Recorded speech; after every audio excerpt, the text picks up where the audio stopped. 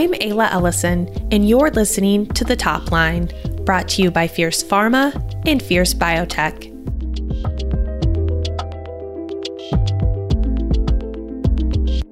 In today's episode, we're diving deep into the dynamic world of pharma marketing, from harnessing the power of AI to navigating the intricacies of the Inflation Reduction Act. The pharmaceutical industry finds itself charting new and uncertain waters. To explore the opportunities and challenges that lie ahead, I caught up with three experts to get their insights. First up, I sat down with Robert Allen, who leads engagement and channel planning for U.S. Oncology at Bristol Myers Squibb. He heads up a team responsible for the strategic planning of the customer engagement strategy and channel plans for healthcare professionals and direct-to-consumer for the pharma's oncology business. Robert also chaired Fierce's Digital Pharma East in September. Here's part of our conversation. Bob, thanks for chatting with me today. And you played a significant role at Digital Pharma East this year, which is Fierce Life Sciences event focused on advancing pharma marketing innovation. Can you share some of the key insights or memorable moments that stood out to you from this year's event?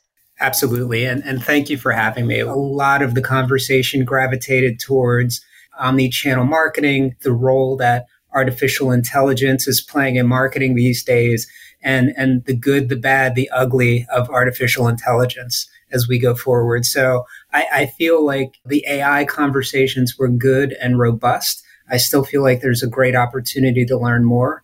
Omni-channel, I think we are all kind of, as I put it, we're all hunting for the same thing.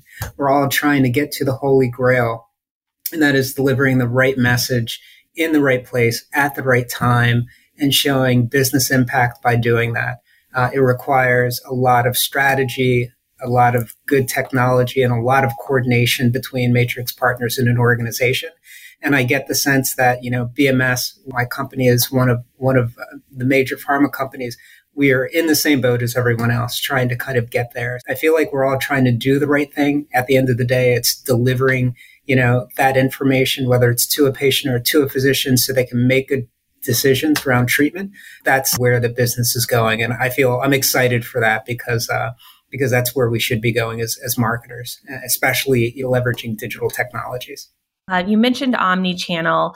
Are there any other emerging trends that you find particularly exciting or impactful for the industry? Data in general. I think the industry is really getting smart. I remember having conversations at Digital Pharma East maybe 2 or 3 years ago, and we were worried about kind of measurement and analytics of activities, right? And now we're really getting into how are we using data to better inform decisions? And there's so much data out there. It's like, what is the right level of data to look at, removing the noise and looking at kind of what's the salient data that I can use to make a decision. I think, again, this now brings in a trend, which is artificial intelligence, machine learning. I think now we have the ability to kind of harness that data and utilize it much better. So I feel like that is a major trend as well as we're moving forward. I think also content development. We realize now that we're not in a one size fits all world where you can just have 2 or 3 key messages and throw them out there, and hopefully that covers the majority of your target audience. I think we realize that it's a lot more nuanced, and we have to be a lot more nuanced in the way in which we deliver messages. You touched on some of the things that are exciting and impactful for the industry. Can you talk about any of the challenges? A couple of things. I was fortunate enough to host a panel discussion with a number of top-level executives from small to mid-sized biotech all the way to larger pharmaceutical companies. And in that panel discussion, we talked about the Inflation Reduction Act and the impact that that'll have on the industry overall. And it's beginning to kind of impact the industry now as the first, I think, top 10 drugs that are going to be impacted, that are going to be looked at in terms of price control and scrutiny by the government are on the table. What we gravitated towards in the conversation is How is that going to impact drug discovery? How's that going to impact innovation as we go forward? That's real for us to consider as a pharma industry, something that we're going to have to keep our eye on.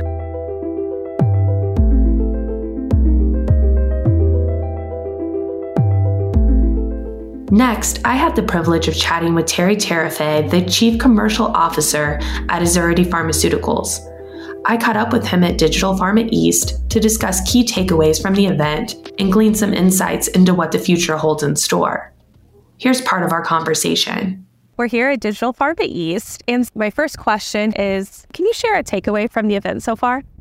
There's been a theme around being a troublemaker, and really, I think the message that really resonates with me is the idea of being a disruptor of change in a very kind of movement type style and not just an annoyance, and really driving, I think, a very intentional manner in which folks respond to, I think, the right type of catalyst. And that was a constant theme, I think, what this digital age is creating, is that we embrace being that troublemaker with an ability to actually enact positive change. If you could give one piece of advice or one takeaway from the fireside chat that you did, what would it be? The biggest area that I see for opportunity is we all want to create an innovation, but coming out of the fireside chat, when I reflect on kind of the Azurity story, but ultimately where we sit as an industry, it's not about what we think our market wants, it's what our customers are actually telling us what their wants, needs, and preferences are. And we really need to adapt that more personalized medicine approach to that personalized engagement approach. Do you see the industry actually making a positive shift? And what does that look like to you? I do think the industry is making greater strides. I think no matter size of organization, we all have come to the ability to embrace that our model has to evolve. It's the whole adapter perish mentality. And I think our industry is responding significantly in a much more advanced way, I think, going into 24 in the next few years, especially in light of going through the political environment, the macroeconomic environment, not just here in the States, but globally. And so being pioneers of innovation as an industry, what we're doing on the R&D side, we absolutely need to pull forward all the way through our customer engagement side. And so there's a significant, I think, appreciation. There's now a movement to actually act instead of continue to chat. While there are certainly hurdles to overcome for pharma marketers, the industry is also full of innovation, offering plenty of reasons to get excited. At Digital Pharma East, I had the opportunity to sit down with Dorothy Gimmel, the Chief Commercial Officer of GoodRx, who brings over 3 decades of industry experience to the conversation. Here's part of that discussion.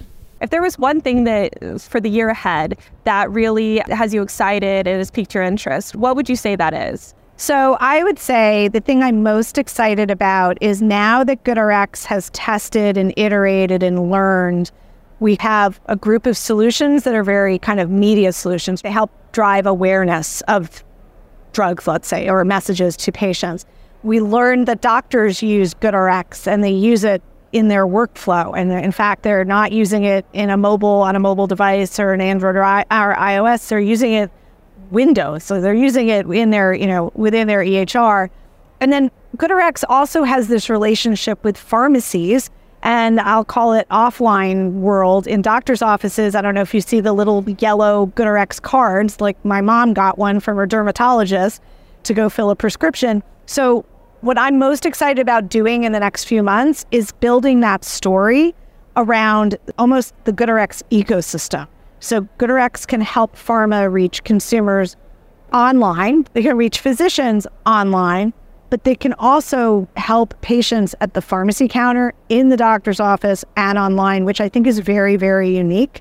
And if we can pull that all together in a cohesive way for pharma, there's just tremendous opportunities, whether it's branded or unbranded, to be able to reach patients and physicians and at the moments that matter most. So incredibly important. GoodRx is launching a provider mode platform. Can you talk a little bit about that and what that is? 2 summers ago, GoodRx had a hypothesis that doctors were using GoodRx. So there are ways, as you probably know in the industry, that doctors are easily identified because they all have an NPI, right? A National Prescription Identifier number. So we were able to kind of look and see were their doctors coming on GoodRx. So we turned it on, and within 6 months, lo and behold, 900,000 NPIs had come on in that 6 months had come on to GoodRx. So then we said, okay, well, they could be consumers, right? Doctors are consumers too. So that's when we looked at time of day and then their devices, right? So we know that consumers tend to use like 60% over index kind of for mobile and app usage. Because think about it, you go to the pharmacy counter, you're getting your coupon on your phone. But the behavior of the providers was completely not that. It was not mobile operating systems. We realized they were using it as a daughter window and, when they're in their EHR. So, and it was time of day, even time zone swapped. It was when they were in their office. So we developed provider mode. So when a doctor who's identified by an NPI comes onto GoodRx.com, we offer them the opportunity to proceed as a physician. We say, you may be a healthcare professional. If you are, we ask them to activate, we ask them to validate. And then if they choose to do that, going forward, every time they go into GoodRx, their GoodRx experience is for a healthcare professional. So think of it as that you're registered on something, your experience is different because they know you. So for provider mode, it's still about surfacing savings opportunities, but we've built some really cool things because we know that the doctor is with the patient at that time. So for example, on a given drug page, we've just kind of introduced that a doctor can say, hey, I want a coupon for my patient. They click on it and the QR code for the coupon comes up and the patient can just take a photo of it with their phone. So again, it's that just making it easier for the patient and the doctor to solve an affordability crisis. We also just launched in provider mode, because again, it wouldn't really be relevant for a consumer, a real-time benefits check in their provider mode experience. So they can easily go in and put in the patient's insurance information and know if the drug's covered or not, which is huge. We did that because we have really smart product teams at GoodRx. They did a ton of research with providers and said, if you could have something from GoodRx, what would it be? The number one thing overwhelmingly was, I need to figure out if the patient's eligible for the medication. So real-time benefit check. So that's what we just launched. If you had one piece of advice that you could share with your peers, what would it be? I would just say the one thing that I value the most and would give as almost advice, always stay in touch with your network, because this is such a small community. And there are people that I have known in that room for 30 years. And there are folks that I've met over the years that have just done amazing things. That's it for The Top Line. I'm Ayla Ellison. You can find out more about the topics in our show notes at fiercepharma.com. Look for podcasts.